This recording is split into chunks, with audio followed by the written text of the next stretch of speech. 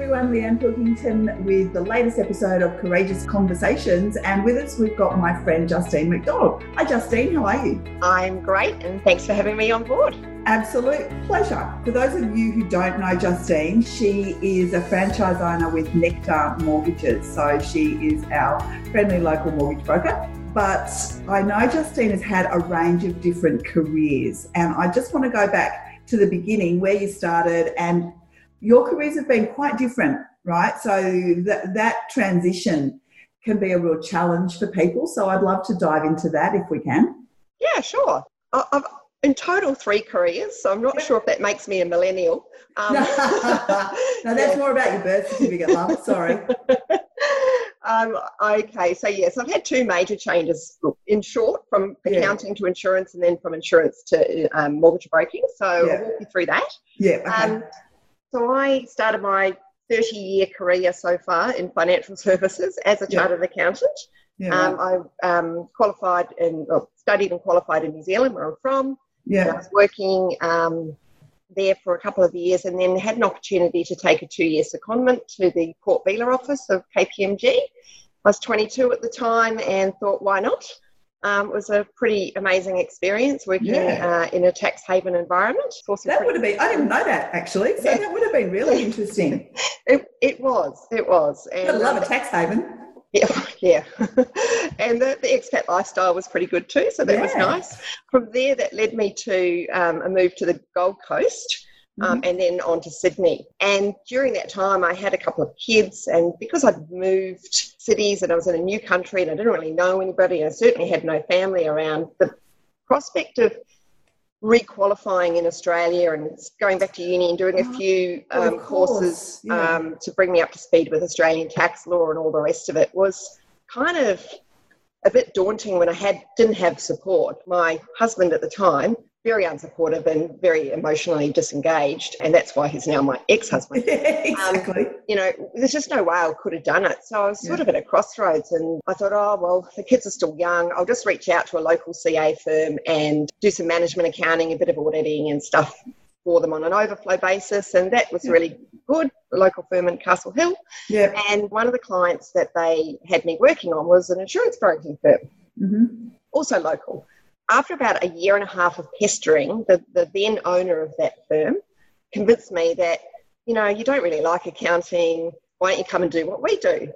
And he was right. I wasn't really loving accounting, and I thought, why not? Someone's offering me the opportunity to start a brand new career, part-time, school hours. Initially. It was almost too good to be true.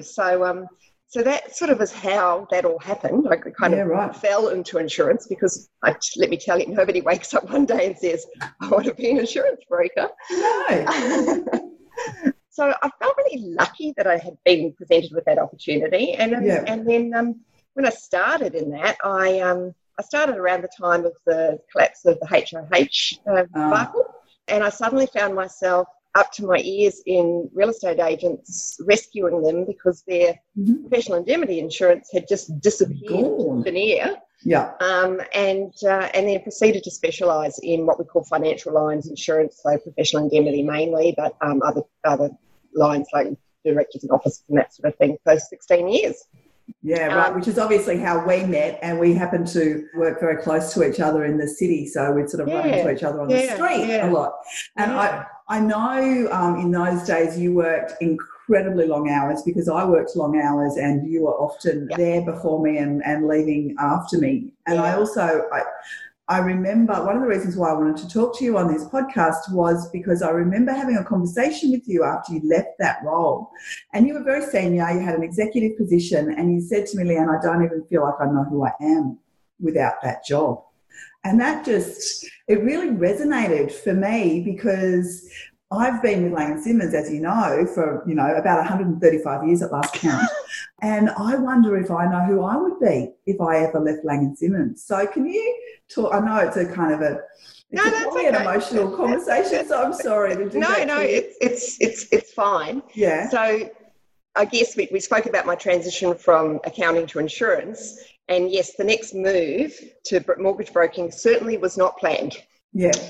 Can't go into the detail, legal restrictions probably says why. But yeah, I suddenly found myself without a job after 16 years. And you're right, I didn't know who I was anymore. I had devoted myself so greatly to that organisation and my clients, and sacrificed an enormous amount in my personal life, and look back now with so much regret about how many things I missed at school that I didn't go to because work was always more important. And you know, you just, you go through that, oh gosh, I really, now looking back, why did I almost kill myself for somebody else, right? Yeah. And yeah, when I suddenly found myself in that position, it was my whole life. And I suddenly felt like without that job, I didn't have a life anymore. I'd lost all of my confidence. I definitely lost, my dignity and pride got smashed. I probably cried for about 3 months. Really? It was a really, really, really dark time. And because you feel like it's all over, right? There's no coming back from here. You just go, that's all I know. That's all I've done. It's, you know, I'm bloody good at it. And what on earth am I going to do next? So, and why? Why did it all come to an end so abruptly? But anyway. How did this happen? How did this happen to me? I mean, I was in disbelief, and so many other people were in total disbelief. But, you know, I've got to say now, 3.25 years into owning and running my own mortgage broking business, silver lining. Yeah. It was really tough. The first year was really tough because I had to rebuild my sense of self-worth and so how did you my do that? confidence. Oh, look, 1 step forward, 2 steps back, Leanne, right? You know, I am my own worst enemy. I know this, right? I am so hard on myself. Right. I think a lot of women are. Right, absolutely. Look, perfectionist, you know, doesn't help. Fear of failure doesn't help.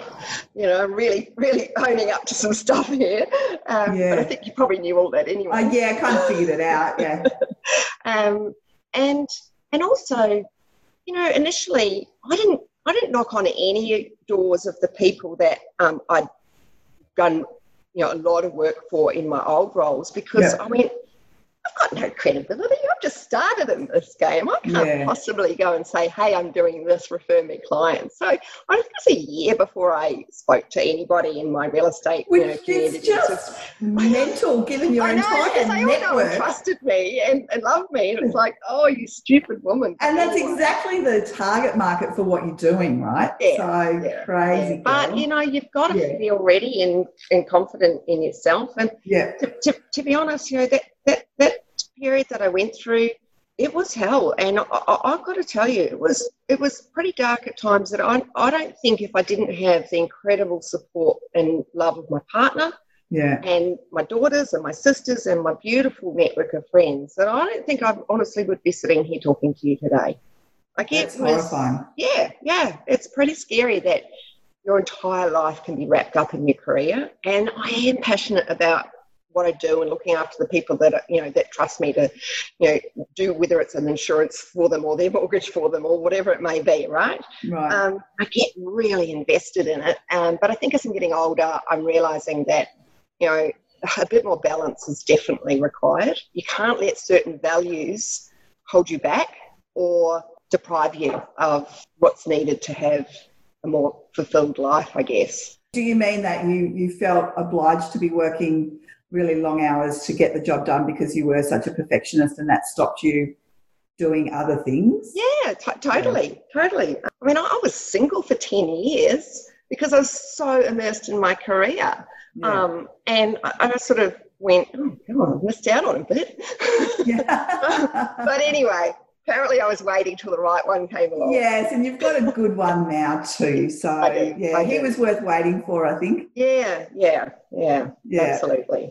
And so going from that point of despair and then starting your own business, and you are how long into that business now? Just over 3 years, about 3.25, And so how's it going now? Oh, great. I absolutely love the decision I've made. I certainly have we've certainly been some challenging times within that period because not long after I started, and you know, lending got really tough. Of course. Really tough. And then it sort of eased off a little bit, and then we had the Royal Commission. And then, you know, a lot of people put things on hold waiting for the election. we had a little bit of a lull there. Yeah. And then we had a good run for a little while until we had this thing called a pandemic. Hello. Yeah, unbelievable. But I haven't actually known it any other way than challenging. Yeah. Whereas we've got brokers that have been around for 20 years. Yeah, right. And sort of 3 years ago, when it all started to get all too hard, they just go, I can't deal with this. Yeah. I'm not used to policy changing every 5 minutes, whereas that's all I know. Yeah, so that's a good thing. I mean, real estate's pretty much the same. There's the people that have been through the cycles and they're okay, and there's the others that haven't and really. Well, the cream always rises to the top in hard times, Leanne. That's what they say. Now, you are a landlord 7 times over. That's a very impressive number of investment properties. Talk me through your investment strategy. How do you work out what you buy and where you buy it? And I'm sure there's, strategy? Okay, yeah, right. I'll be honest, right? Okay, seriously, I'm not joking. In short, when I went on my buying spree, I kind of jumped in almost this panic kind of mode, right? How long ago did you start buying investments? Walk you through that. Oh, look, I bought my first in 2011. Okay, so not that long really to accumulate that amount. And I was all gung-ho at the time of, I'm going to buy 2 or 3 more this year kind of thing. Yeah. And combination of getting, being busy, time poor, and the good old paralysis by analysis meant that actually no more purchases happened that year. Yeah. And then a couple more years went by, and I was actually at a netball carnival talking to, Ashley was a netballer. Yeah. Talking to one of the other mums there, and somehow in that conversation she divulged that she had 10 investment properties. Wow. And I kind of knew a little bit about You are so competitive. That's why we get on well. And I kind of knew a little bit about her situation. So she was a divorcee with 2 kids as well, and we pretty much had been raising our kids on our own. Yeah. And look, by no means are we on our own there. There's plenty of women out there that do it. Sure. But I kind of also had an idea about her income level as well. And I thought, man, if she can have 10, surely I can have 10. Yeah. And anyway, netball carnival was over. A few more months went by. But during that conversation, she had recommended a buyer's agent to me. Oh, okay. And said that her portfolio was performing really well. So she thought that these guys were really good and, yada, yada. So as I said, a few months went by and I don't know, something happened and I just suddenly woke up one day and went, well, I haven't won lotto recently, and the the wealthy knight in shining armour has continued to elude me, and I'm not getting any younger, and if I don't pull my finger out and start actually seriously looking at how I'm going to fund my retirement, I'm going to run out of time. So I had that when I referred to the panic moment earlier, that's that moment, and I went, okay. So I rang these guys, the buyer's agent that had been recommended to me, sat down and had a strategy session with them. Before I knew it, I'd signed 4 contracts. I settled on 4 properties within... All at once? Within probably 5 or 6 week period. Wow. And then later that year, so that was at the start of 2015, and then later that year I bought another 2. So then that was my 7. I have since sold 1. Yeah. So in terms of that process and picking the properties, it wasn't really that I'd done my research or all the things that I now know a lot better about through study and through working in the industry. Yeah. I trusted a referral and I trusted a professional to give me the right advice. Yeah. Because, let's face it, I'm an accounting background, not a property background. So, it was fair to say, you should be able to trust these people. Yeah. I would never use them again. Okay. Why? I think it was kind of like, okay, so we have this term in mortgage broking that we're not amnesia home loans. We don't write your loan and then forget about you. Okay. You're a customer for life, and we'll always be there, and we'll do annual reviews, and we'll do anything you need across the life of the loan and what have you. These guys were amnesia property investment buyer's agents. Yeah.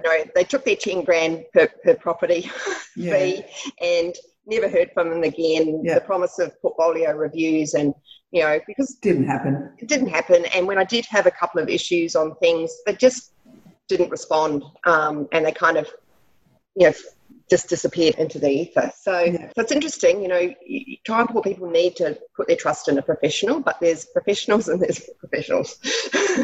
Yeah. I think you would agree. You'd see that across the, totally. Across the industry. Totally. So how would you do it differently if you were investing now? Oh, look, I think one of my mistakes back then was I just rushed into it.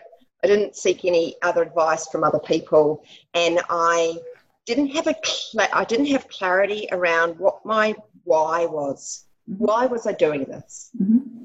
Because you had to beat that bitch at the netball carnival. You know what you're like.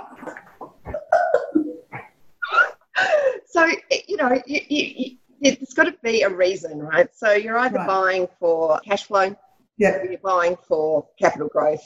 Yeah. Really, those would be the two main things. And, you know, if you're really lucky, you get both. Yeah.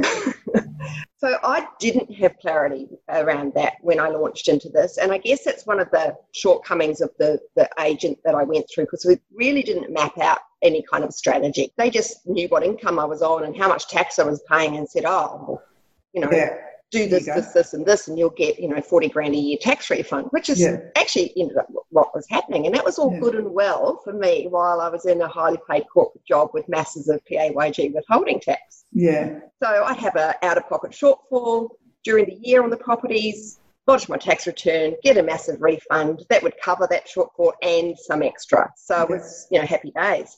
But of course, now that I'm self-employed, and I'm building a business, which takes time.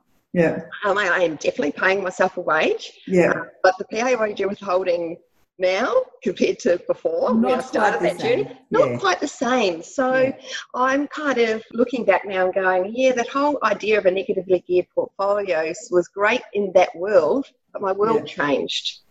Yeah, and it's not easy to change that investment decision either, because it's expensive to change that investment decision. Yeah, absolutely. I mean, the properties have all gone up in value. They're doing fine. I've had very few issues with vacancy, and I've had, you know, regular incremental increases in rent. So no dramas there. I am going through a process of reviewing the portfolio as to when I might start to consolidate. Whole range of reasons around that, but of course, so for me, I guess that was a mistake I made. I didn't have that clarity on why I was doing it. One thing I wouldn't change though was how emotionless I was through it. So I just looked at the numbers, and did the numbers stack up? Yeah. Accountant coming out of me. Yes, correct. I never saw the properties, didn't need to, and I think that's important when you're buying for investment. It's a business. I bought a property over lunch one day after a couple of glasses of Shardy. How many glasses? Oh, just a couple. Okay. Just a couple.